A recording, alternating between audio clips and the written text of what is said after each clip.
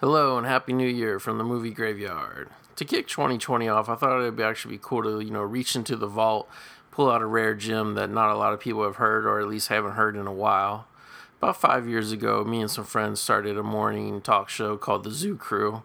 And one of the episodes that was really cool that came out of it was me and actually Corey, who all you guys know from this show, we actually interviewed Rob, Glenn, and Jonathan, three guys who ran three different independent film distribution companies, putting out DVDs and stuff like that, releasing the, video on demand and all that stuff.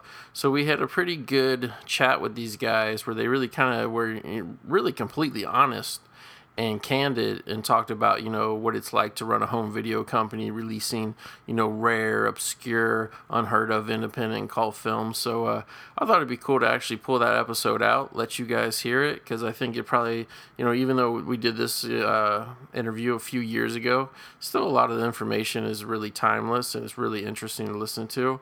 A little bit of fun. But yeah, I think it will definitely be of interest to all you film lovers to get an inside peek, behind the curtain, so to speak. So without further ado, here it is.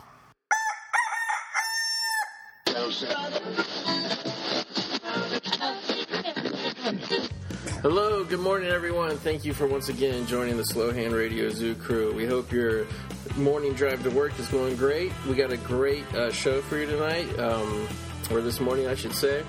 Maybe night, depending on how early your commute is. But yeah, it's summertime, and, summertime is a great time for movies, and we figure we get a few people on here actually involved in the movie industry themselves. So I'm the Goat, as always, and I'm here with top newsman Cory G. Cory.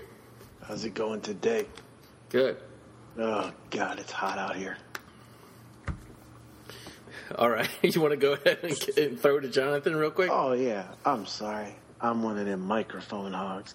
I'm here with my co-host from Vimy, Mr. Jonathan Morgan from Apprehensive Films.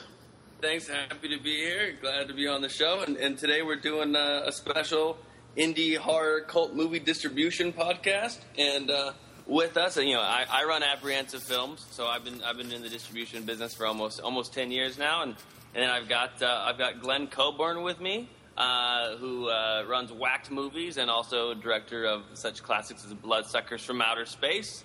And yes, and I should mention that I've actually been in the business for 10 minutes. So you have 10 years and I have 10 minutes. So at least there's a broad disparity between our experience. So hopefully people will defer to your judgment. Well, and I'll just say random things. And Glenn's been, directing movies for how many years now? When did Bloodsuckers come out? 1934 was the first release, and it wasn't two-strip Technicolor initially, and but once it was transferred to 1-inch tapes, so we could make the VHS, then it was. The color was enhanced, and then of course since then it's been re-enhanced several times. So it's really up to date, and the sound is just as clear as it ever was. So color enhancement for VHS, I love it. And then we also have with us tonight Rob from Wild Eye Releasing. Rob, go ahead and introduce yourself. Hey, I'm Rob Hauschild, Wild Eye Releasing. I guess I run it like you guys run your labels, right? Is that CEO? I always go by president because I feel like I'm very esteemed. But Mr. Fancy Pants. Well, you could be. How about then I'm president and CEO, ooh, and, COO and CEE and CPA and CFO and CDE and and I strictly go by ringleader or head honcho. Glenn is such a Southern gentleman. He comes on and he goes, I'm just going to defer to you guys. I've been in the business 10 minutes. You've been in the business for so long. You've been screwed over by so many distributors in your career that you can... Well, actually, it's truthfully 30 years, truthfully. I mean, which I know shows my age, but I did make my first movie when I was 23, so I'm not elderly yet, although I could join... you have an AARP card? AARP. Yeah, ARP. Yeah. I was going to say NAACP, but no. I think it's AARP. I don't know. Oh, that's Don Sterling. Somebody sends me stuff. You can. All right, so we got What was that Rob. again? Forget it. All right, Rob's a multi-hyphenate over here with 18 titles. Let's throw it back to the GOAT real quick, because this is the kind of dynamic I want to talk about in the show. The GOAT is he's an independent filmmaker. He's got at least one feature that I know of under his belt, Paranormal Camcorder. Where are you at in the ways of filmmaking these days, the GOAT? I mean, have you done more than one feature? Is your film out there? What do you have going on?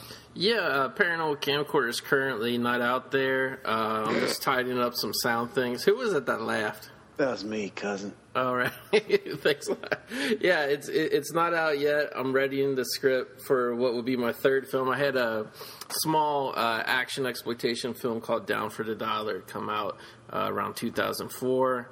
Small DVD video run, and then the one we got now, Paranormal Camcorder, we're looking to probably do something with it digitally, maybe possibly on disc, definitely before Halloween of this year.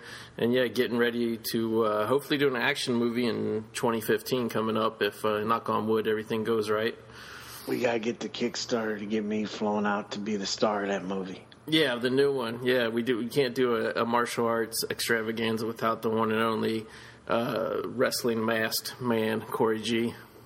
Okay, that sounds like you got some good stuff going there, and let's throw it to Rob, because Rob, I know Glenn's handling some indie horror films, and I handle a lot of catalog stuff, and with my distribution, I handle a lot of older, kind of oddball cult movies. Rob, what kind of advice would you tell the GOAT here on his film he's finishing up? What would be your advice to an independent filmmaker that's looking to get his movie out there?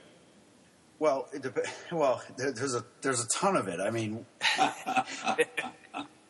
what do you want to do? You want to take? You know what I was thinking? We should do Jonathan, Glenn, myself. We should do like a radio version of Shark Tank right now, and have him come to us.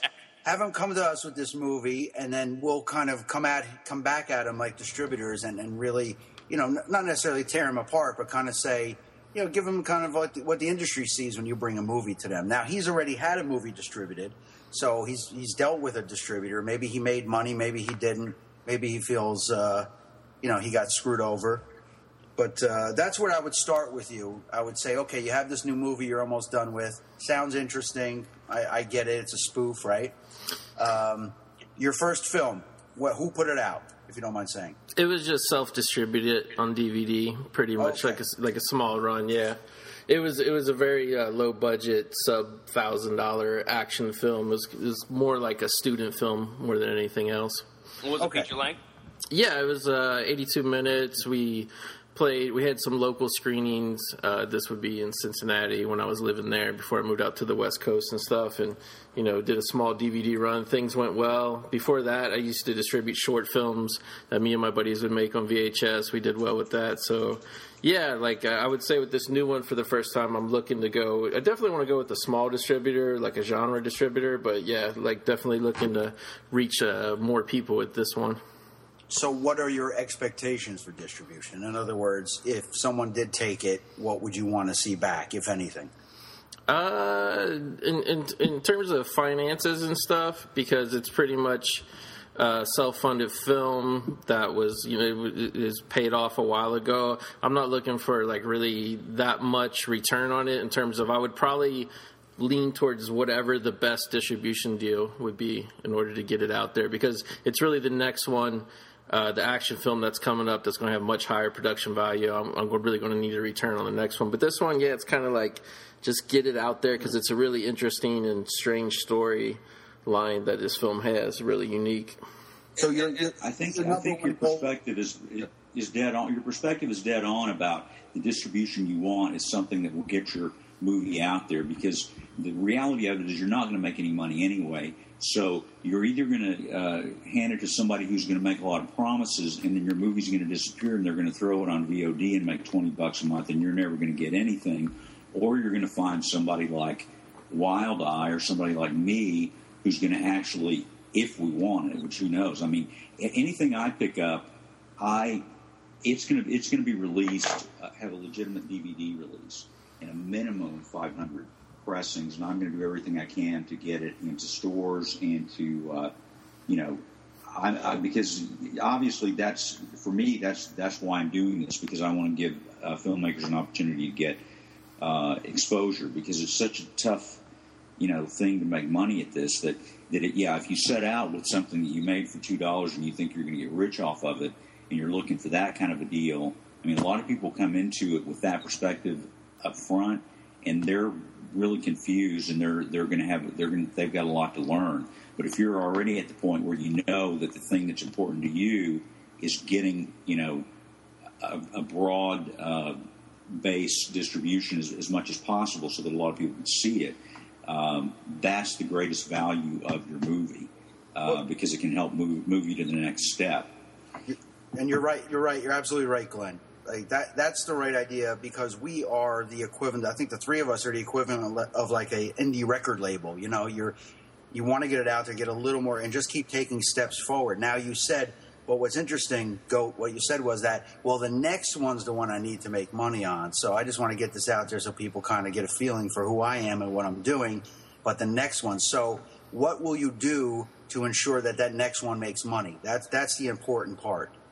And that's really good, because most people make a movie, then hand it to someone like the three of us and want miracles. But they haven't put a name actor in it. They've got a $2,000 budget, so it looks like something that was shot in somebody's house, and it doesn't have good camera work, whatever. You know what I mean? So that now that you're at the beginning stages, you can start making steps to say, what is it that the market wants that I can actually have a chance of making money? Because there are no guarantees. It's a total crapshoot gamble. And the thing I see a lot with filmmakers that come to me is they got a hard-on for a certain outlet, and they're just headstrong for Netflix, or they're headstrong for Comcast, or whatever it is. And let me ask you that, on your film that you've got currently, Paranormal Camcorder, do you have a certain spot you're just so focused on getting in and or the next one? Because that's the thing I run into a lot, and it's really tough for me to convince filmmakers that Netflix is probably not going to buy your movie. Yeah, with the current one, Paranormal Camcorder, it's just one of those things. This is a film that was in production for over 3 years. We had so many actors, and the thing is I just want to get it in front of many eyeballs as possible, because we had so many actors that did it for literally absolutely nothing. And these are people that have we're doing this little goofy camcorder found footage movie, which is what it was and what it was supposed to look like. It's kind of one of those things to ape the genre. You kind of have to make something very low, whatever. And we had people that were working nonstop in commercials, doing featured guest spots on network TV shows, stuff like this. And for them to really put themselves in such a vulnerable position to be on in a found footage film like this, with a really non-existent budget made over the course of 3 years, it was just a big leap of faith on their part, and I just would like to repay that by having their acting and their performances seen by as many people as possible. So I really just want to go with somebody who really knows both sides of the coin in terms of digital and also still physical media. I would love there to be a physical release like DVD or whatever, but I really want to work with somebody who's just really understands where things are going and put in a pipeline just to get as many eyeballs on, because I really think the actors deserve to be seen in this film. And let me ask Glenn and Rob here, just since we have... Aren't you the star of that film, cousin? No, I would say I'm probably the second lead. Aren't you a fucking egomaniac? Oh, everybody in this movie needs to be seen. I forgot to tell you I'm the star of this movie. So when you say everybody, you mean you. Everybody's got to see the goat. That's what it is. That's what you want. I would say my character propels the storyline along, but if you wanted to count up the minutes of screen time, no, I'm not the star of it. No, nor would I want to be, because there's a lot more interesting things going on than my character or my performance. There's really some great actors in this. And Glenn and Rob, just curious, how many movies have you guys sold to Netflix? Oh, well, now the issue with Netflix is that Netflix is a dead issue. None of us are ever going to have a movie that's going to go to Netflix streaming ever. Period. Basically, they put all their money into TV series. They certainly don't care about micro budget movies. Now, Bloodsuckers from Outer Space, when it was released on DVD by Media Blasters on the Shriek Show label, Of course, it ended up on Netflix because that's just, the nature of things. But as far as selling DVDs to Netflix, you don't make any money off of that anyway. I mean, they're going to order so few, and then everybody's going to rent it, and they're not going to have to pay for it. They're not going to have to buy it. Right. And you just can't find that many. You're not going to find any crazy, mini budget movies streaming on Netflix. It's just not going to happen. I mean, the next thing you can hope is the big goal would be Redbox, and of course, none of us have achieved that. I don't think. I know. Rob flirted with Redbox a little bit. I've sold 2 titles to Redbox Instant, but nothing. Nothing physical. Yeah, I've had 2. I've had 2 on Redbox Instant, but that's like their Roku channel kind of thing. Yep. But it doesn't really equate to the physical kiosk stuff. That's the toughest nut to crack, and everybody's in line in front of you, and that includes all the the companies that have $250,000 to $500,000, $1 million films, and I'm talking indie labels with indie horror. But these are indie horrors that might have Tony Todd's the star or Robert Englund or something. So they're always going to take those over you because that's what it boils down to. Is what can you the people that run these places, they're business people. They're not interested in your art or what you're trying to say or your story, as good as it is or as funny as it is. They just want to know, what are you giving me that I can go and resell and make money on? Are you giving me something with elements that mean it's going to sell? That's all they care about. So that's already position your stuff that way. But the chasm between a mini budget, micro budget genre film and the next step up is so huge that unless you can raise that $300,000 or quarter of a million or whatever, $750,000, put some names in it and give it a standard Hollywood production value. That means when they look at your movie and they listen to your movie, it needs to look and sound like something they've seen on television. Even like a sci-fi original movie, even something as basic as that, it's got to look like that, because most of the stuff that guys do, and I mean titles that I pick up, they don't look like that. So I will say the Skinless that's coming up that Dustin Mills did has really slick, production value in terms of it looks like a better than. I'm releasing Legend of the Hillbilly Butcher in sometime September, and it has, it's shot on an iPhone. Now, I'm not saying that publicly. I'll say it here because none of us care. But it's an awesome movie, but it just doesn't look like something that you're going to see on HBO. Now, when you go back in time to like 30 years ago when I made Bloodsuckers from Outer Space, you couldn't just take a camcorder and shake it around and make a movie.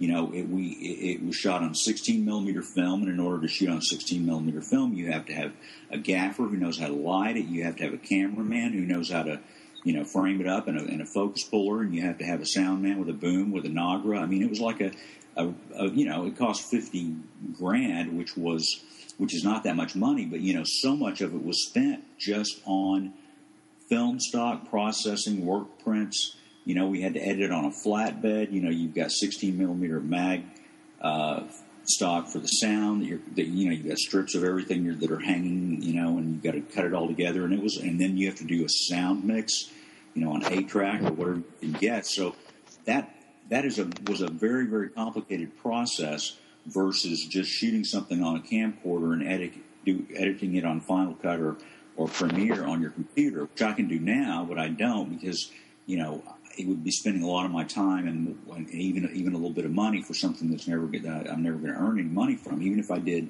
something really wonderful, I know what the results are going to be, because unless I can raise $500,000 to do a real movie, then, even if you can shoot on a Red camera or Cine Alta or whatever else people are using now that looks like a motion picture camera, the product does. Now, you can shoot on a DSLR.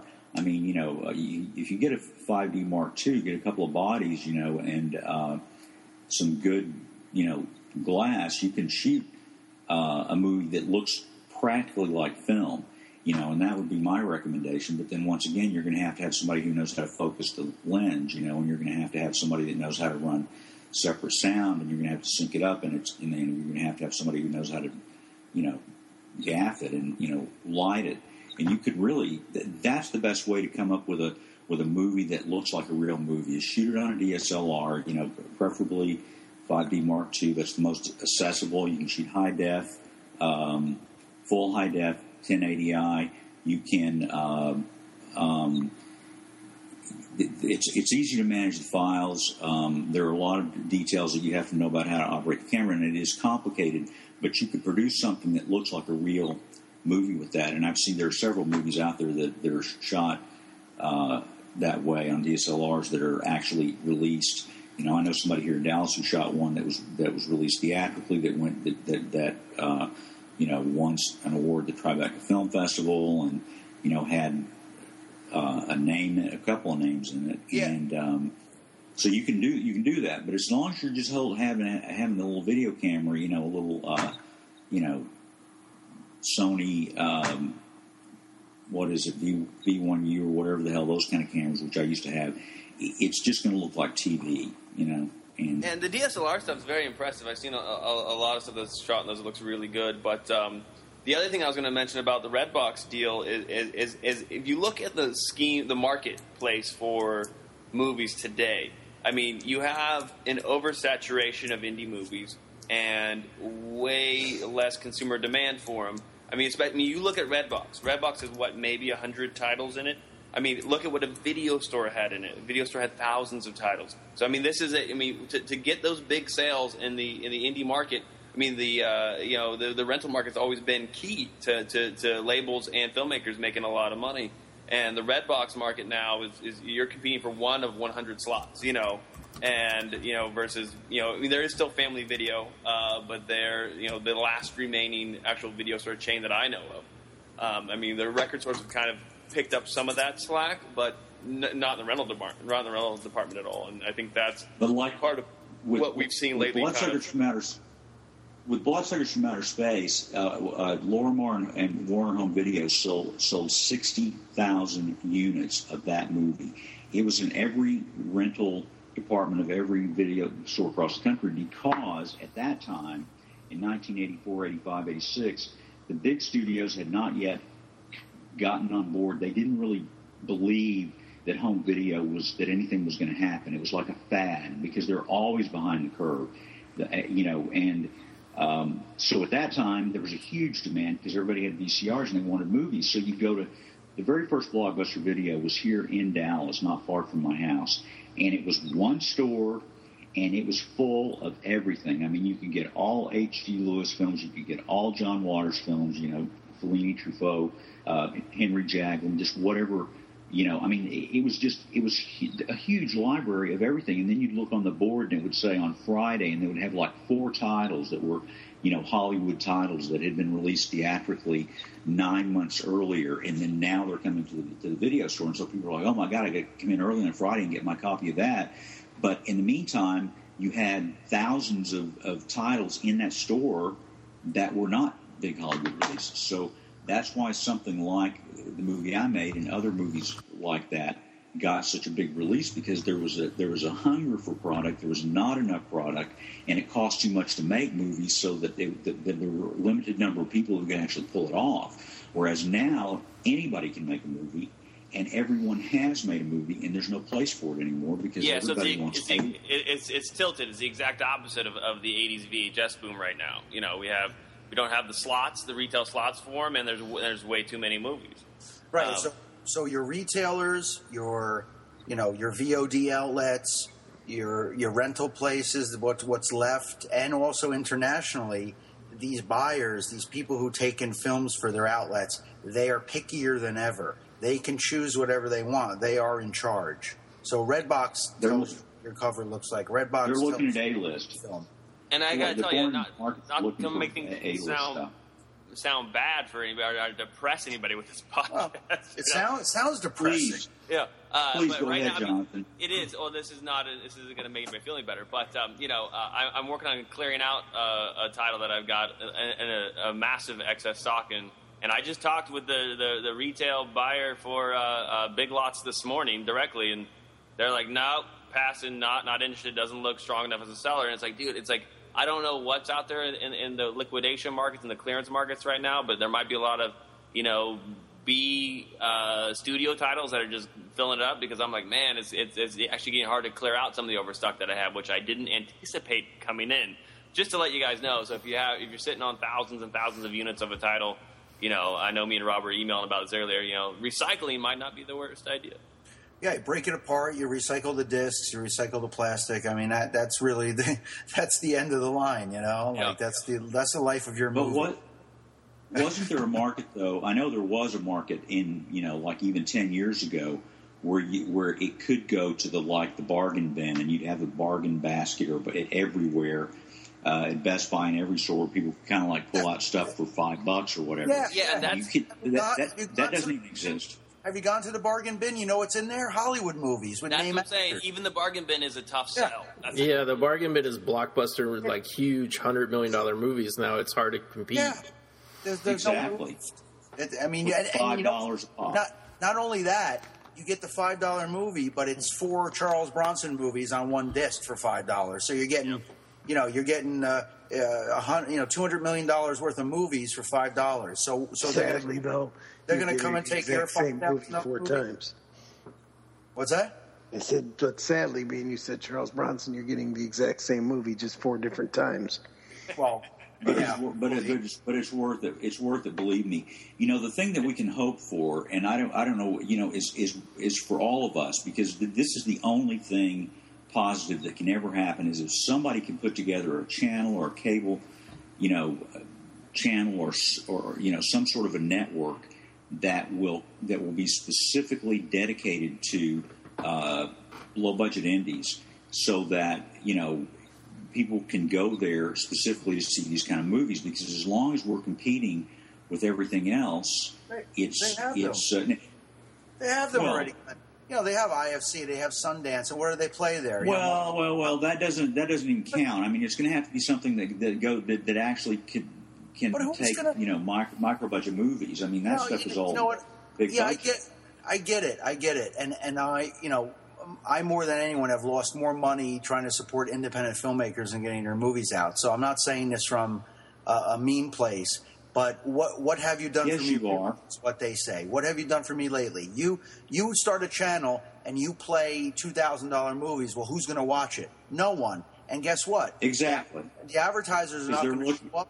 Advertisers are not going to show up for that, and you're going to have a dead channel. So you have some Roku channels that you can put stuff on, but there's no TV network. Look, the only time independent films have spiked and got out there is when there's been a gap in Hollywood product, whether it was the drive-ins and there was this regional stuff that Hollywood wasn't servicing, and these guys like Al Adamson, Sam Sherman, Roger Corman, these guys came in and made movies, or when you came in, Glenn, was when there was there was no glut of Hollywood stuff going into the rental stores, but they were booming and Hollywood couldn't catch up, so they took all your movies. That's why you see all these rare things on VHS.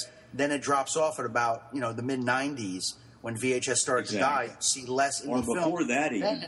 By the late 80s, things became more sophisticated. Even foreign buyers became more sophisticated by the late 80s and said, we don't want this shit anymore.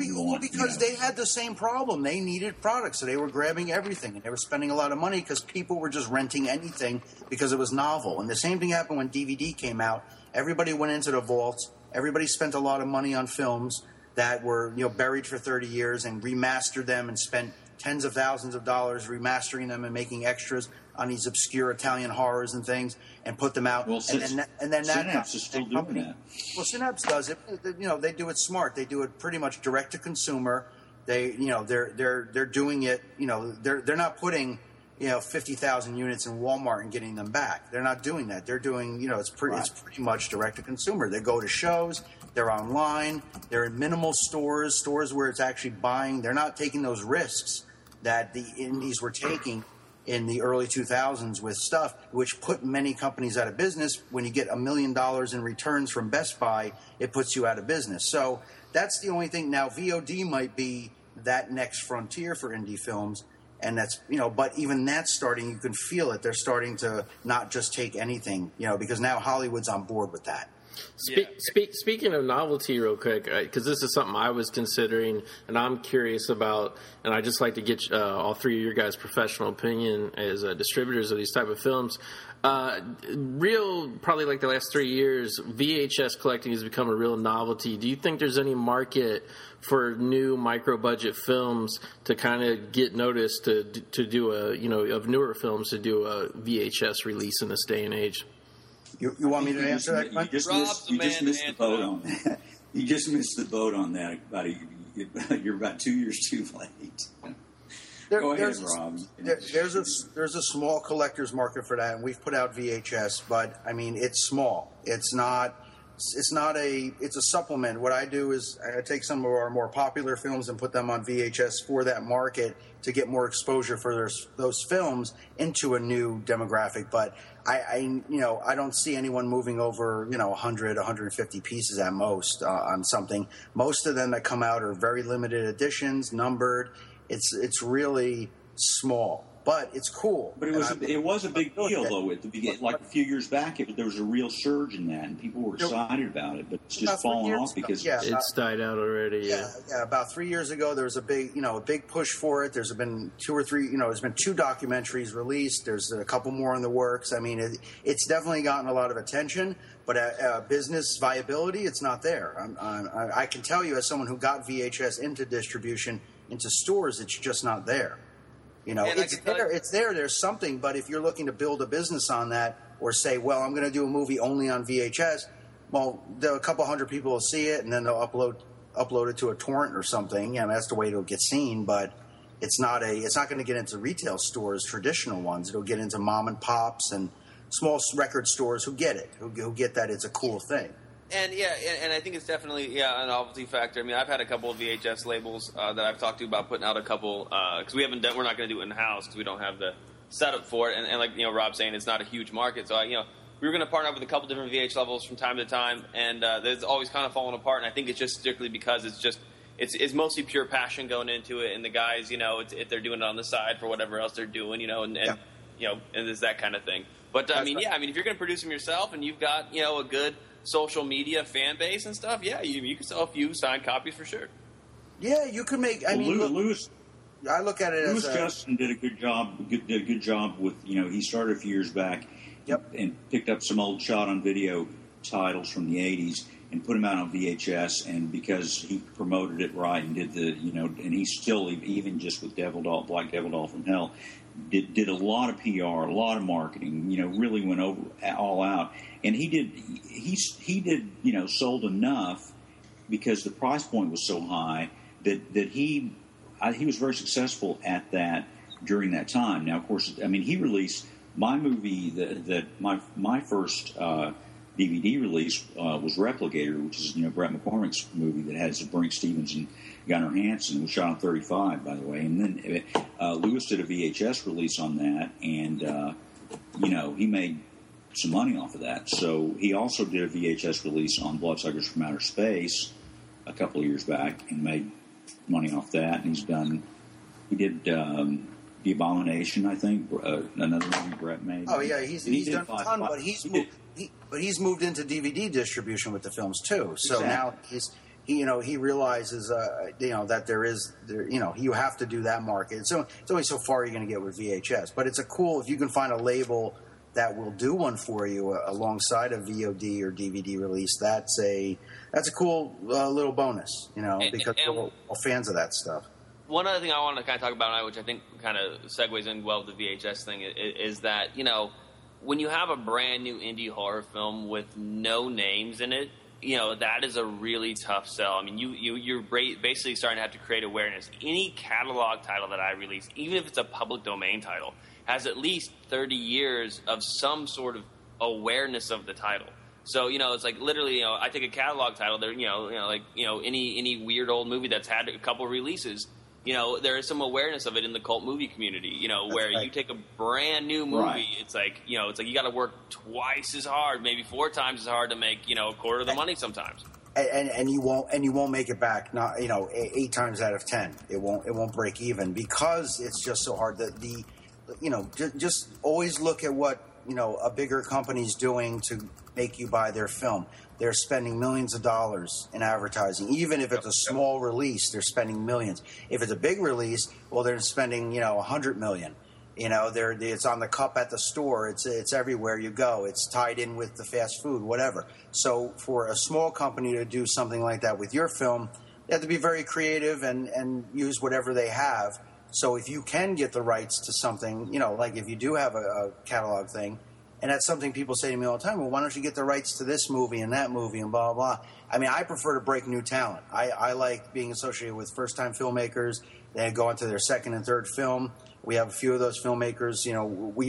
I like that. I get the thrill out of breaking talent. Somebody who might go on to, do some bigger film someday, might go work for Asylum or even higher than that. I have a Roger Corman complex. I like that. I have the more.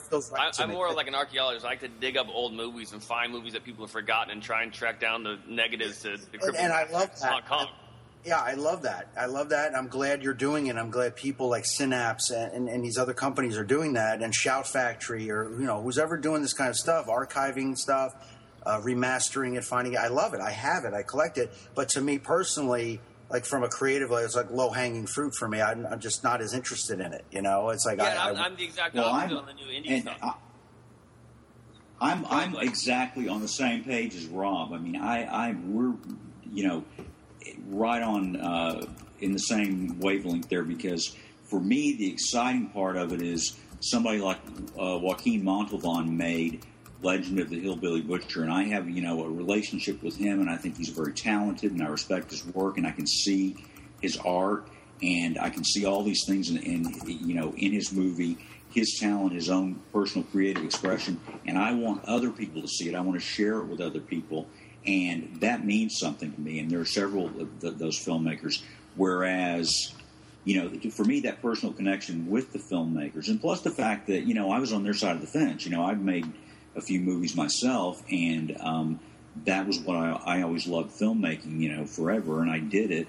And now here are these other guys that are making movies, and I'm getting, that thrill vicariously through them. And I know Rob's exactly the same way on that. It's like we don't make movies, but it's almost like we do make movies, because we take other people's, babies, and then we, bring them to life and then show them to the public and get them out there. And it's like, we feel close to these movies. It's like, for me, this is not just some widget that I can put out there and sell for $1. I mean, it's like, it really means something to me, which is good, because I'm not making any money off of it, so, but I'll do everything I can to get it in stores, to get it wherever it can go. But, there's only so much we can do. And we're also, totally, I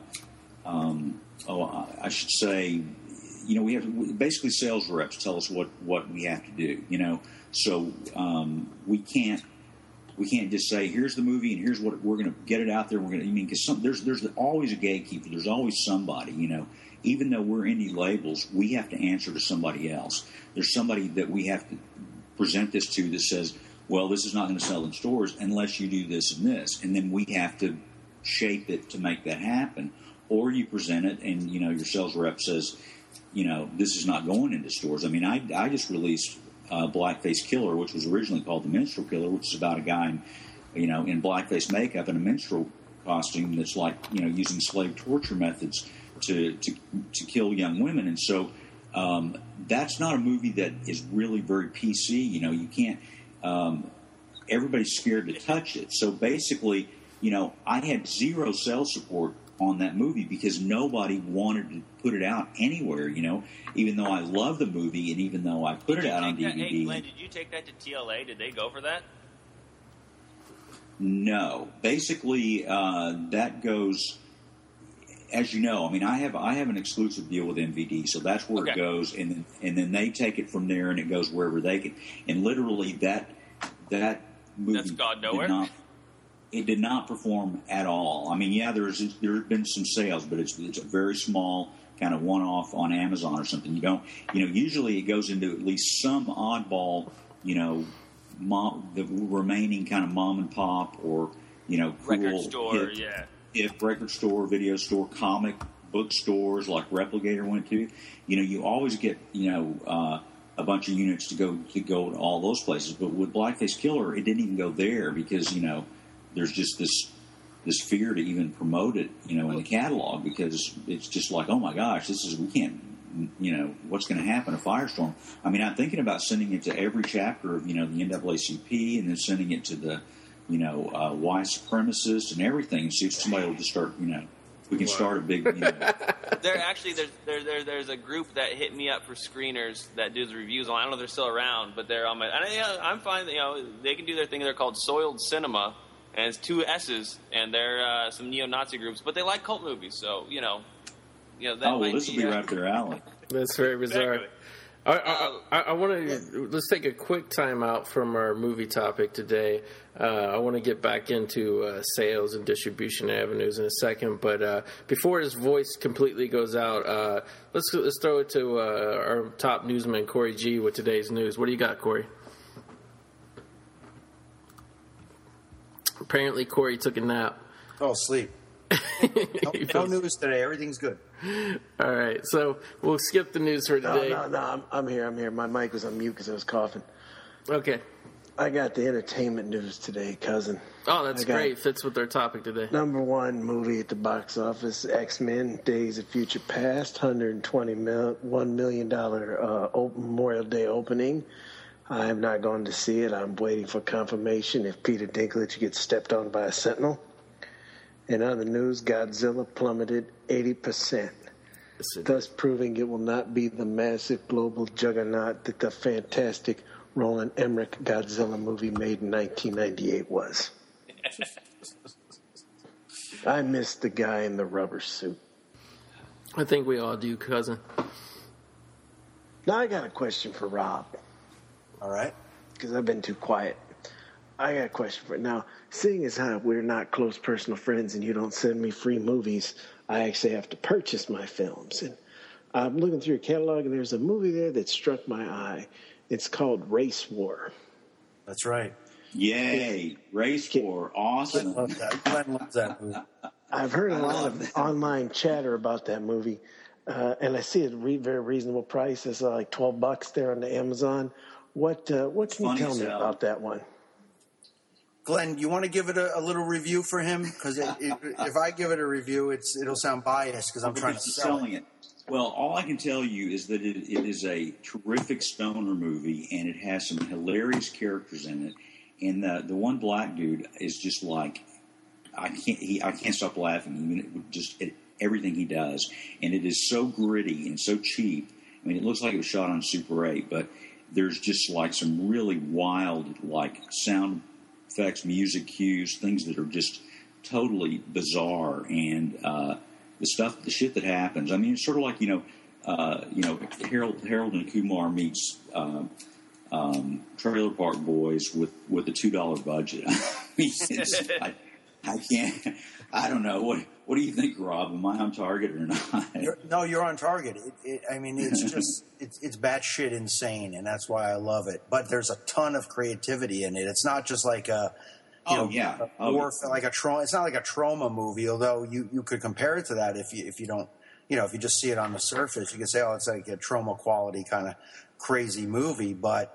It has some great, funny ideas in it, and there's no wink, nod in it. There's no self-awareness like, oh, we're making this movie. It's like it's just there. You don't get the feeling that somebody's feeling like blaxploitation kind of blaxploitation zombie alien killer robot kind of thing going on. It's just got this crazy ass vibe, and it never lets off. And also it's not necessarily it's more modern than blaxploitation. I'm kind of just I'm doing it a disservice saying that it's a little more 90s influenced, I would say, very video game influenced. There's a lot of like really cheap ass effects that are funny as hell in it. It's definitely and it's misogynistic. It's it's un-PC. It's racist. I don't know what. Dude, I think Corey's purchasing it right now. It's worth my $12. I think if you like to watch movies, you can get it for like to watch movies when you're stoned. watch. Yeah. That's one to watch when you're stoned. There's no doubt about it. You can get it for like $6 on Amazon. You know, if you look there, there's like, I'm looking on it right now. There's like $5.98. You can get it for on Amazon. Now that's isn't the company that made that? Is it like DWI or something like that? Oh, DWP. Yeah, DWP. Tom Martino, DWP Productions. Yeah, they have a new one that just came out called Cheese Balls. I was just going to ask my old co-host, a friend of mine, T-shirt Joe Garcia, is actually in the movie Cheese Balls. He's Tom's friend. Are you going to be putting that one out? No. Glenn was looking at that one, but no, we're not. I do want to. I haven't seen the film, so I can't speak on anything about it. But it's almost like backward. It's like, you know, Race War is so good. It's like it seems like they made Cheese Balls first before they knew how to make a movie. Because I mean, Race War's got like a bunch of different locations. It's got a bunch of characters. It's got crazy stuff in it. You know, and then they do Cheese Balls, and it's just like they're in a vacant house, you know, making a movie. And I'm, you know, whatever. I'm sure somebody likes it. I think what's Beneath the Underground, that's their one title they put on their VOD site. So it's Beneath the Underground put it out, which is cool. I'm glad he found some kind of distribution for it. I mean, he intentionally wanted to do something super lo-fi like that. You know, he wasn't trying to, you know, take it to the next level with that film. He was trying to go backwards a little bit and do that on purpose. Yeah, no kidding. In his defense. I will say one thing though. They got a great cover for the DVD of Cheese Balls. It's great. Oh, it's like a spoof of the Goosebumps. Right? Yeah, it's great. It's just the artwork and the layout. It really catches your eye, you know, which you don't see a lot in you know, independent DVD cover design. And what I want just enjoy looking at the cover. And what about Alabama Sasquatch? You got to tell you, Alabama Sasquatch is coming up from Wax. So, on the topic of Race War. Yeah, Rob is one of the few people that's seen that. That's a good companion piece to Race. Look at you plugging, man. This guy's always plugging. God, everywhere. Now we put out every time you talk, Glenn. It's like, yeah, we got one coming out called blah blah blah, and then you know, because you can't do that, Rob, because you'd have to like name 30 titles. You know, it's like I just, you know, I've got like, you know, half a dozen things under contract. If you did, you'd be talking for the rest of the show about all your titles. No, man. You've got your schedule lined up until like 2023. I mean, you know, it's like, what do you got? Like 75, 80 titles under contract right now? At least 700. You know, I figured it out. The only way to make any money is to put out 100 movies every month. It's the only way to make any money. See, that's the way to you don't put out. You don't put them out though. And see, the thing is those I have no money. I have no money. The last ones don't make any money. I'm going to put them out. Why those fuckers are calling you up and saying, "Where's my movie?" And you're like, "What was the name of your movie again?" Well, let me look on my computer and see if I can remember if I have the contract. Yeah, I got to pull up my spreadsheet with all my times and releases. Yeah, I did. Catching up to Jonathan. Oh, I do. I do.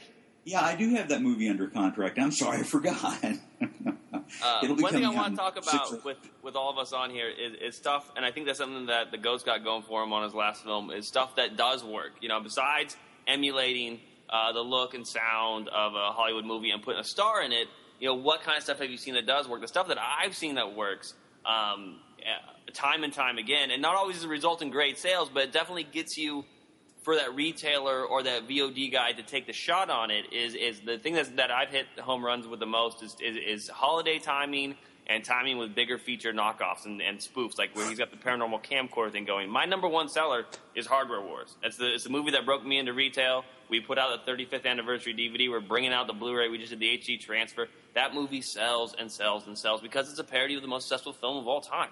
You know, and it was the first one. So here's what Jonathan does: is he puts like 420 on the front of everything, and people buy it. That's his technique. And that's what I want. This is a 420 movie. Oh, it's sold out. Yeah, and the thing is, you know, the first movie I hit a big payday on cable VOD was the 420 triple feature. And when I talk to my sales reps, they tell me, we can't have a movie that's more than 4 years old. We got to have supreme, like, beautiful digital fucking masters of these things. And, you know, nothing can be public domain. You know, those are like the three criterias for cable VOD. I sent them the 420 triple feature, which is 3 public domain, old beat-to-shit 16mm transfers of marijuana propaganda movies, And we landed that on cable VOD because it was holiday times. It had really cool cover art, and it made sense to those guys and the male market that the cable VOD serves. And so, I mean, there's these hard and fast rules that your sales reps and your guys will come up with, but you can break them from time to time. I didn't even mean to. That was an accident. I was just going to put that on. Well, what you did say, Jonathan, one thing that's important to tell anybody who's making a movie is be sure you shoot it on high def. Because at this point, to even get it to go to iTunes, it's going to have to be a high-def file. I mean, that's just the deal now. When it goes to the aggregator, the first thing they're looking at on the HD is very important. Yes, I mean for future. I mean things. That's the way it's going. But I did just get your Children of Dracula on iTunes standard def. There's an exception, guys. If the concept is bigger than the content, then you can always, if you're like you said, if you're drafting off of a popular title, if the Batman's coming out and you got some kind of Batman related thing or a superhero thing, they will make concessions to you to get that product out there because it's going to make them money. You see, that's always what it comes down to. It's not like, do you have a great piece of art here? Is it going to make money? We have a paranormal title coming out in September to draft off of Part 5, which is coming out in October. And Walmart's looking at it. You know what I mean? Like that, because it's that. There's no names in it. It's not, I think it's a good movie, but it's not, it's not changing the game as far as movies go. It's a well done, solid little film, but it's an indie film. But yet, all of a sudden, number one retailer in the country wants to see it because it's drafting off something that's going to be in theaters the following month. They know it's going to make at least some money for them. For them, not for me. They don't care if I make money. They want to know, what are you going to do for me? And that's the thing that I've noticed. My widest release to date was my 420 Friendly Comedy Special. Which, by the way, I got into this as a filmmaker as well as Glenn. I wanted to get a handle on the business side of things so I could make more movies. And I made Halloween Home Haunts last year, and then this past year I made I produced this and directed this comedy special, the 420 Friendly Comedy Special. And if you look at the stuff I do, it's not necessarily my original ultimate vision of a horror movie that which I plan to make still, but the stuff that you see, I apply what I learned on the distribution side to my new projects to try and hopefully make something that will make me some money. A live show or a documentary, that kind of thing you're doing. But one thing I have to say about Jonathan while everyone's listening is I've worked with him for a while, and he's doing some VOD stuff for me and also print on demand of that Children of Dracula thing. And he always keeps me up to date with what's happening, and he always sends checks. I mean, I get mail from him, but I don't always open it because I figure, it's going to be $6. I've told him before, don't waste your money. Don't waste your money on a stamp. I mean, put it on my Starbucks account. So I can buy coffee. But honestly, Jonathan always sends checks to me, so he's a guy that won't just take your stuff and disappear. Thanks. And I see that a lot. There's a lot of distributors, especially in the horror movie side of things, that just seem very unreputable.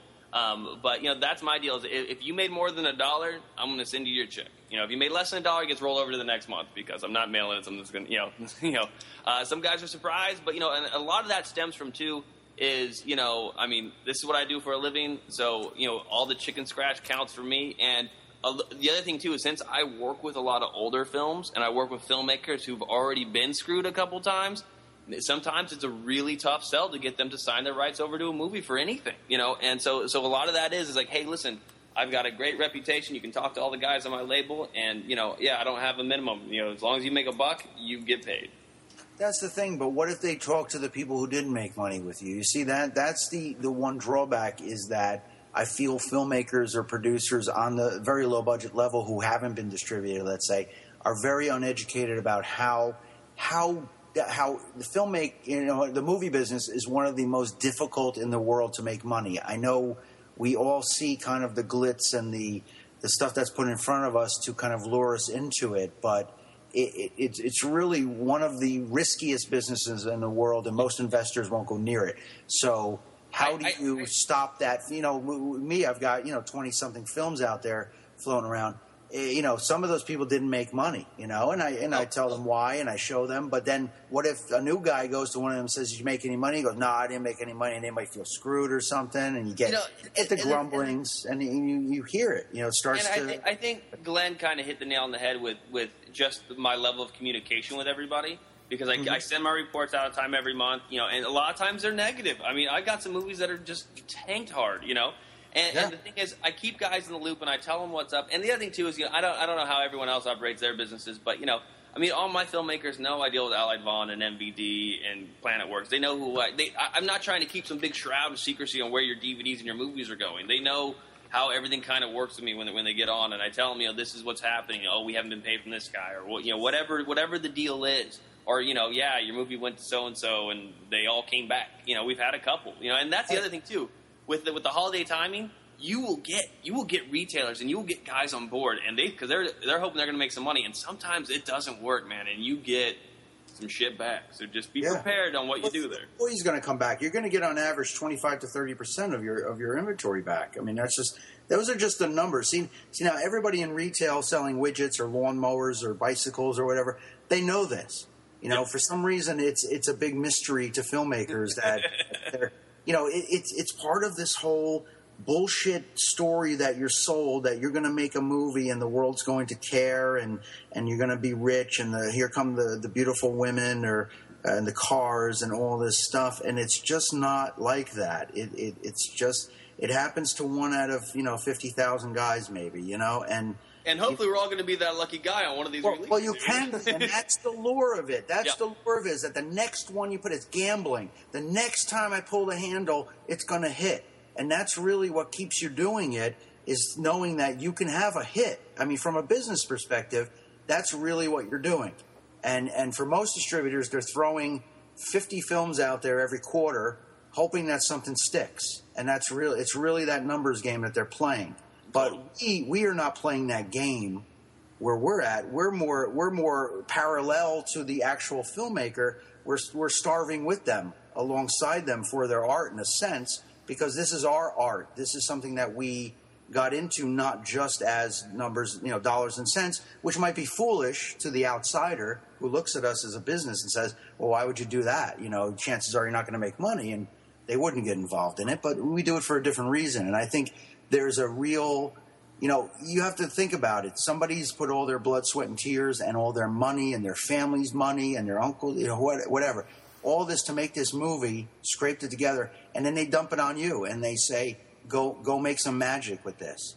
And it's a lot of pressure to be put under. It really is. Yeah, it's the amount of filmmakers, like you guys have touched on, the amount of filmmakers and product that's out there. It's created this sea. It's like everybody wants to be a writer, everybody wants to be an actor, everybody wants to be a director, but hardly anybody wants to be a distributor, which is like why I'm so happy to have you guys here on the show, is like to hear some of the passion on the other end. Because, there's a lot of places where bigger companies, whatever, where it's like, like I've been contacted just out of the blue from the IMDb listing from, like big companies. And it's just that thing of just like they might call you and they might glance at it, but it's just that impersonal, like, oh, no thanks, oh, we passed, whatever. Whereas like, it's good to finally hear that there's people on the distribution side who are really working hard and understand like the shoes that the filmmakers are in. And I think this will come up. This is a good story. I just released a movie called Making Off, which is a French movie that is not dubbed. It's got English subtitles. And the thing is, I don't put out a lot of new indie stuff. I put out some of it. And it's got to really grab my attention. And and Making Off was one that I really enjoyed. And I know we talk a lot about the business decisions and stuff. And and Rob had actually looked at this movie too. And Rob passed on it because he was like, man, it's going to be a tough sell, a subtitled movie, brand new. And I was like, and I picked it up, and I'm not typically the guy who's going to pick up, the tough sell indie movie. But I really liked it. And I thought it was one that, that spoke to me. And I was like, whether this makes a ton of money or not, it's worth my time putting into it. And that's why I went and Making Off. And so far it's been doing pretty good, actually. We're pretty happy with Making Off. I'm very happy to hear that. Yeah, that's what happened. It's a French film with subtitles. It's a found footage film. It's very well done. Yeah. I enjoyed it, and I was really on the fence about it. But eventually, I was like, you know what? And the guy was really eager to get North American distribution. But I was like, you know what? I can't. It's like managing the guy's expectations. when it's one thing when somebody somebody over here in like the suburbs of New Jersey makes a movie, they kind of get the temperature of the market in a sense, you know what I mean? They get, but somebody in another country, when you give them North American distribution, it's like, oh, I've arrived, because to them, North America's Hollywood. They don't know any different. So I just felt like, you know what, I just don't want to disappoint this person. And I've taken films from the UK and a couple other countries, but it's very, for me, foreign films are very difficult because of that disappointment level if it doesn't perform.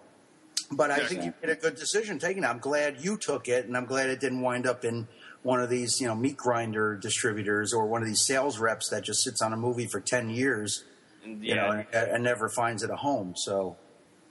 Yeah, but no, that's one of the things where it's like, it's like at the end of the day, it's like, it's a tough job, but what the hell is someone going to do? Yeah, but you did it, and I've done that too, where I've taken films that I knew weren't going to make money, but I just love that movie, and I'm like, I know if I put my name on it, because that's what we're doing, right? We're ushering it to the market. We're legitimizing that movie in a sense. Not that it's not legitimate, but we're giving it a stamp saying, yes, somebody has chosen this. We've put our own money behind it, which we do. We put thousands of our own dollars in every release, and then get it out to market and kind of stand behind it. So, sometimes you just take something because it's so damn good, even though it might not have that market potential. Exactly. And that's something that a business person wouldn't do. You know what I mean? Like a typical 100%, business person selling widgets or something. They're not going to do it. Unless they were so successful they could throw money away on pet projects and things. One thing. Oh, sorry. Go ahead. But I was going to say on a similar note, I did live in L.A. for a while, and I worked in the business. But this is just something that people should know if you're interested in the movies. Is I actually worked on crews. I worked on big movies, little movies, music videos. I mean, I worked on the movie directed by John Schlesinger, who's an Academy Award-winning director for Midnight Cowboy. Drove him around the Culver Studios, lot on a golf cart, and I can drop a whole bunch of names because but I mean, the thing I'm trying to say is though, if there's something you want to do, you want to work in the camera department, you want to work in the art department, you want to work in, whatever it is that you may be into, you can move to LA and work in the business and make money. I mean, that's how people make money. They make money working on movies, on the crew, and working their way up from a loader to a second assistant, first assistant, camera operator, DP, and I mean, I know people that when I a good buddy of mine that was a key grip, is now like directing tons of TV and making a buttload of money. Another guy who was a DP back then is now like executive producer of some of these police procedural shows. I don't know what I can't remember which cop show it is, but it's like you go out there and you work you work in the biz, you work your way up, and you're going to end up somewhere, and you're going to be working on jobs and making money, and the pay is really good on if you get on even on non-union shows. But then at some point you're going to get on a movie that's non-union and it's going to go union, and you're going to sign up and you're going to start making a bundle of money. So that is an option. I know we're talking about being in wherever the hell everybody is in Canton, Ohio, and making a movie, and that's awesome. But that is totally separate than what's going on in the film industry, which is based out in Los Angeles. Now, on the other hand, as Rob and I have discussed, all the little indie filmmakers in LA, we don't even want to deal with because they're just so out of touch with reality. But in terms of the industry itself, though, you can go there. I mean, when I moved there, within a few weeks, I was working on a Prince music video in the art department. And after that, it was just one crew to the next, and then I moved into production office work, and then, I was like, set dresser and everything else, and it's just, you get to know a certain production designer or certain people that like just bring you from one show to the next, so everybody just keeps working, and so you can do that. But I'm saying I know most people don't want to do that because that's, it's just I want to make films, I want to be a filmmaker, but the thing about that also, the other point is that when you're out in L.A., I know for a fact from being there, on the one hand, every valet parker has a screenplay and everybody working behind the counter at 7-Eleven. But also, every time you meet somebody on a movie that you're working on who's just another PA or who's whatever the hell they are, and they're related to somebody and they know somebody. I mean, a friend of mine worked on one movie. You know, his dad was the creator of Police Woman back in the, you know, with Angie Dickinson. You know, it's like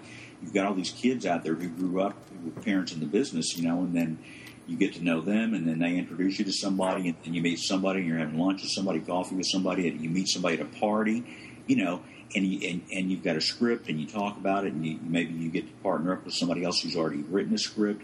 I mean, those are the kind of people that actually get into the business, they make it, and they make money. Because the rest of us who are out, you know, I mean, I'm in Dallas, Texas, for God's sake. I'm not going to make it in the movie business as long as I'm in Dallas, Texas. If I wanted to stay in L.A., which I could have, I would probably be, you know, I'd be a producer and doing whatever I had to do and making some money. But, you know, I probably wouldn't be passionate about the work I was doing, but I'd be making a living and doing okay. So, you know, it's just you decide what you want. Because, I mean, you make these do-it-yourself movies, and the likelihood is that nothing's ever going to happen.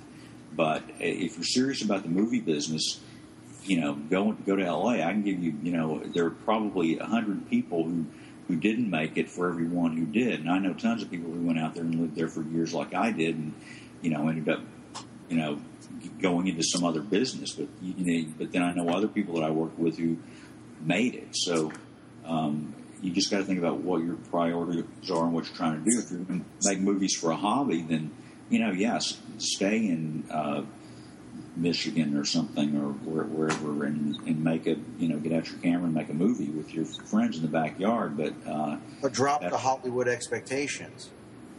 Correct. Well, Right. kind of going along with what Glenn's saying, I've made 2 films. One was in Cincinnati, Ohio. The other was in Los Angeles.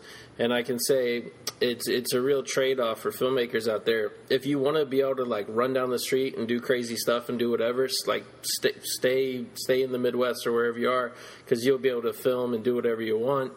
How, on the other hand, though, if you really have a piece that, you know, requires actors, I mean, geez, you need to be in LA because there's so many, like, people don't understand. They think the only talented actors are the ones that are in big mainstream movies making millions of dollars. And it's like, the truth is there's lots of people, you know, doing small roles that you'll never notice, but you can get them for literally nothing. I mean, if you're friendly with them, of course. All you got to do is put an ad in Drama Log and say that they get meals and a copy of the movie, and you'll get good actors who will show up, and you'll have a bunch of people who will audition, and you'll be able to get some of those people. Now, the thing I should say about, though, being able to run down the street and do whatever you want, I made a movie called Among the Dead, which is a neo-noir psychodrama. I don't know who's seen it. I can't remember. Rob probably hasn't seen it yet.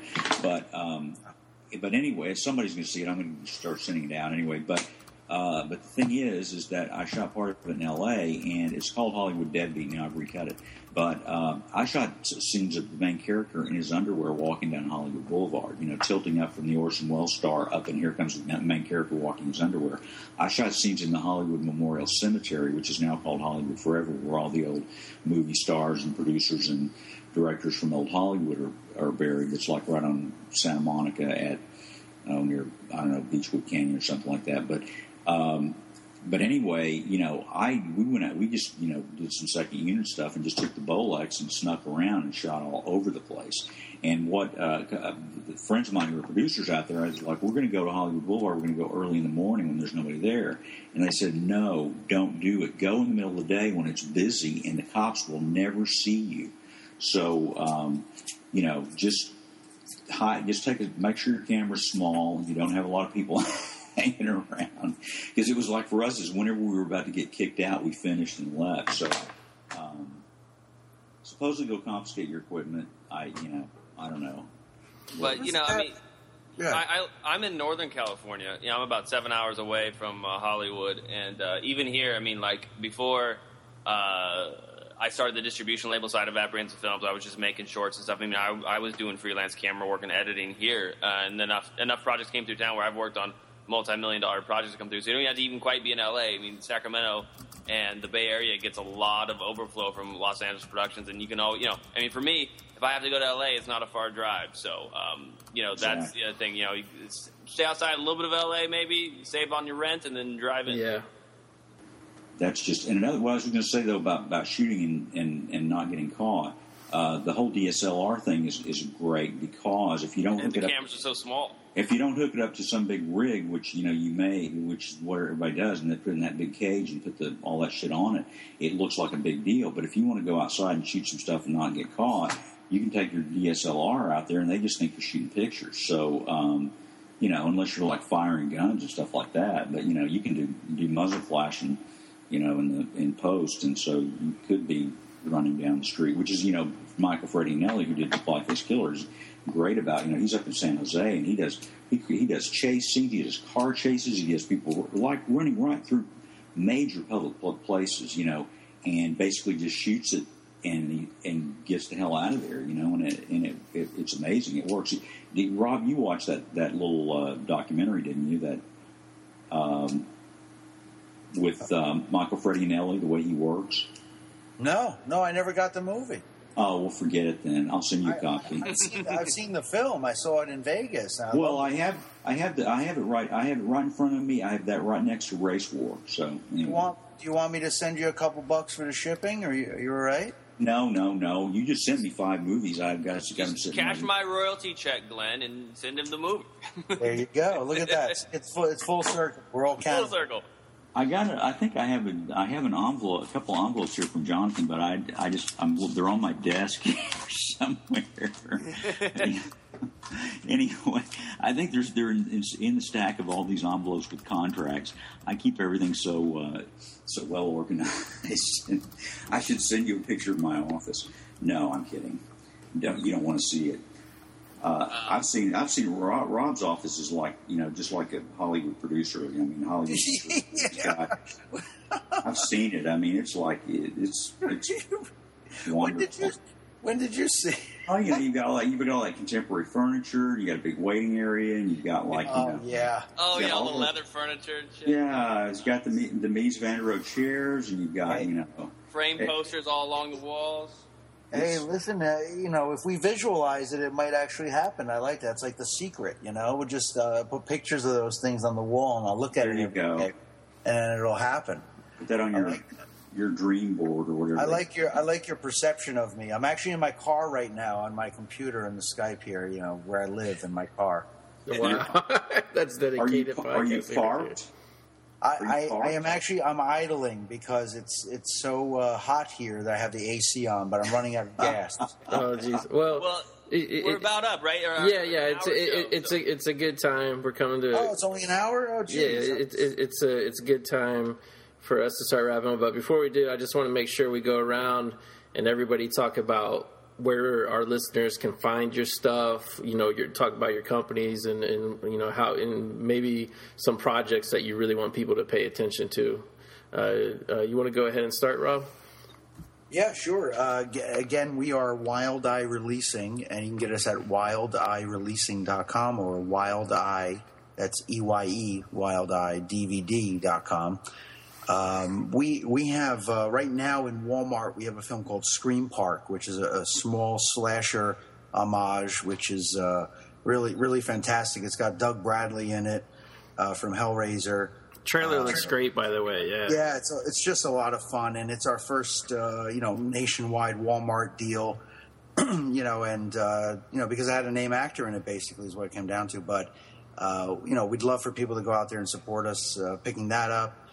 We have a great film coming out in July called The Perfect House, which stars Felissa Rose and Jonathan Thierston from Sleepaway Camp. It's a horror anthology, very, very good-looking film, very brutal film. And then we got coming up later in the summer, President Wolfman. Wow, sounds good. Which is amazing. It's a Mike Davis movie who did Sex Galaxy and Pervert, if you remember those movies. It's a totally green film. It's 100% recycled footage. It is the Werewolf of Washington, the public domain film, recut and redubbed with like comic comic story. It's kind of like Dean Stockwell and Michael Dunn. Yeah, with Dean Stockwell. Yeah, but there's all kinds of new footage in there, but it's all PD kind of footage. It's quite brilliant how they put it all together, and it's hilarious as well. So that's that's some of the gems coming up. Nice. Glenn, you want to talk a little bit about Whack Movies and where we can find your stuff? Yeah, whackmovies.com. You can look there. I don't have any real updates. There is stuff on there you can look at. Let me think what's happening. July is I'm releasing the 30th anniversary limited edition Bloodsuckers from Outer Space with first time ever interviews from the two leads, which is pretty cool. And September is Legend of the Hillbilly Butcher, which is a terrific movie. Won a bunch of awards at Polygrind. And November is Skinless, which is a pretty awesome, gory movie that very slick. And after that, then I got Revolution 666, which is a slasher movie with a guy in a walrus costume. And let me think about this. Adam, the Amazing Zombie Killer, is coming up, and that's a really fun, cool movie that some guys made in Denver. That a lot of it takes place in a bowling alley. It's a very funny kind of sophomore humor, lots of good gore and good production value. It's nice. And then, of course, I have to mention Alabama Sasquatch, but all I'll do is say the title because I haven't decided when to release it because I have to find out when will be a good time for me to go totally broke. So, but I am going to the cast and crew screening on Saturday night, so it should be funny. And I'll tell you, it's going to be at the Holiday Inn Express in Ennis, Texas. Nice. So, if you want to see some backwoods redneck action, that's where it's going to be happening. And they're all going to be drunk and stoned, so it should be lots of. Sounds like it's going to be a rocking screening for sure. Oh God, Yeah. I could go there. Will you fly me out, Glenn? I'll consider it. I don't want to go alone, but anyway. So yeah, but Whack Movies, just keep up with Whack Movies and anything. It's just like with Wildlife. Anything that we put out and Jonathan. It's all over the place. You can you'll see it. Just look it up online, and it's everything's on Amazon and a bunch of other. We pretend that it's at Barnes and Noble and those kind of places because they always list it, even though they don't have it. But it looks like we're big shots because our stuff is in every store online. Yeah, but that backfires because then you get a filmmaker who says, "Well, I'm on Target.com. Well, you must have sold thousands of them." Yeah. No, they never bought one copy. Are you kidding me? It all went through AEC. They have no idea. Yeah, exactly. Yeah. Exactly. That's why we don't tell them that because it looks like we're getting their stuff everywhere. But then on the other hand, you're right. They look, and then their friends tell them, "Hey, I saw your thing on cable VOD. I didn't rent it, but I saw it there." And then I get the phone call, "Oh, well, it's on the Verizon. I must have made $50,000 already, right?" I'm like, "Well, actually, three people rented it. I'm sorry to tell you." Availability and sales are two different things, but Closed captioning alone costs too much than what your rentals were. Yeah. Oh, how many times has that happened? Oh, closed captioning. Oh, fun. Jonathan, you want to take a second and tell us a little bit what you got going on at Apprehensive Films right now, where we can find you. Apprehensive Films. Always keep up with us on the main website at afcinema.net. You'll see the posters for stuff coming and whatnot. But our direct sales website is thegrindhouse.net with the word "the" in it, thegrindhouse.net. You can pick up Making Off on DVD. We always usually have our stuff a little bit cheaper than where you can get it at most of the online places if you buy direct. We got Monsters from Beyond the Sun on pre-order. A 1960s sci-fi horror classic on our sub-level, the Midnight Matinee line. And then the other thing, too, that we're doing really exciting that I'm amped up about right now is that we partner with VHX, and we are starting to offer downloads and digital streams on the website. So right now, the first title up is Halloween Home Haunts. You can stream that and download it from thegrindhouse.net. So that's really exciting. We're going to be adding... plan is one title a week until we've got the whole catalog up. So of all the stuff that we've got the digital rights to, which is it's quite a few titles. So check out thegrindhouse.net and you can buy DVDs or stream them if you want. Nice. I was looking into VHX. I'm glad you said that. I'll ask you about that offline. Yeah, so far they're great. I can upload movies via Aspera, which I used for the cable VOD stuff. So it was already like. It's like a done deal. It's like I just sign up, and matching their spec masters are pretty easy. They've got pretty decent, normal requirements for their masters. It's not something crazy where you got to supply 18 different files or something, So so far VHX in there, and they get back to you like right away. So they're I think they're a good platform. Nice. Sounds good. We'll talk. Sounds good. We'll go ahead and wave goodbye to all our listeners here. I want to thank everybody for listening to us on your drive to work, or maybe you're just chilling. Thank everybody for coming on the show too. Yeah, for sure. Especially as a filmmaker myself, it's good to hear some of these war stories of what it's like on the distribution side. And I hope people, summer's a time for big blockbuster Hollywood movies, but it's also a time for small movies too. I mean, there's a whole world of stuff out there that if you just kind of scratch the surface on the internet, there's lots of people like Glenn, Rob, and Jonathan just got waiting for you. So please go out and whatever you're into or whatever, look out there, try to support an independent film, try to support a smaller film, because these filmmakers really need your help. And there's just a lot of talent out there that I don't think people really realize, in the world of filmmaking. There's a lot of stuff that Hollywood puts out that frankly gets boring, and it's all kind of the same stuff. But these guys, they got stuff ready for you that's unique, it's interesting, and a lot of people, like we said before, a lot of people put their blood, sweat, and tears in. So thank you guys, thank you Glenn, Rob, Jonathan, thank you for coming on. Thanks for having me. I do want to say that, I want to say this though, as far as indie labels are concerned, there really are only 3 reputable ones. So okay, they're not us. So keep that in mind. You're talking to Give us. me their names so I can. Nobody else is included in this. It's our own club we have. Okay. Let's all stick together. Let's not get cliquish here. Let's all stick together. Goat, if you have any, I'm sure I speak for Glenn. If you have any questions about your films coming up, just email Glenn or myself, and we'll give you the scoop on what's going on. I will, for sure. Thank you guys. It's great. It's great talking to you guys, and hopefully it's some other point down the road we can have you on again when you guys have some new stuff to talk about, or just because there's like a million questions, and interesting things going on, and it's nice kind of peeling the curtain back here, and I think people will like kind of hearing a little bit of what goes on behind the scenes of all these movies and stuff. So thanks again, guys. Everybody, have a good day at work. Take care, and we'll see you again next time on the Slow Hand Radio Morning Zoo Crew. You're listening to the Electronic Media Collective Podcast Network. Yeah, it's a mouthful. For more great shows, visit electronicmediacollective.com.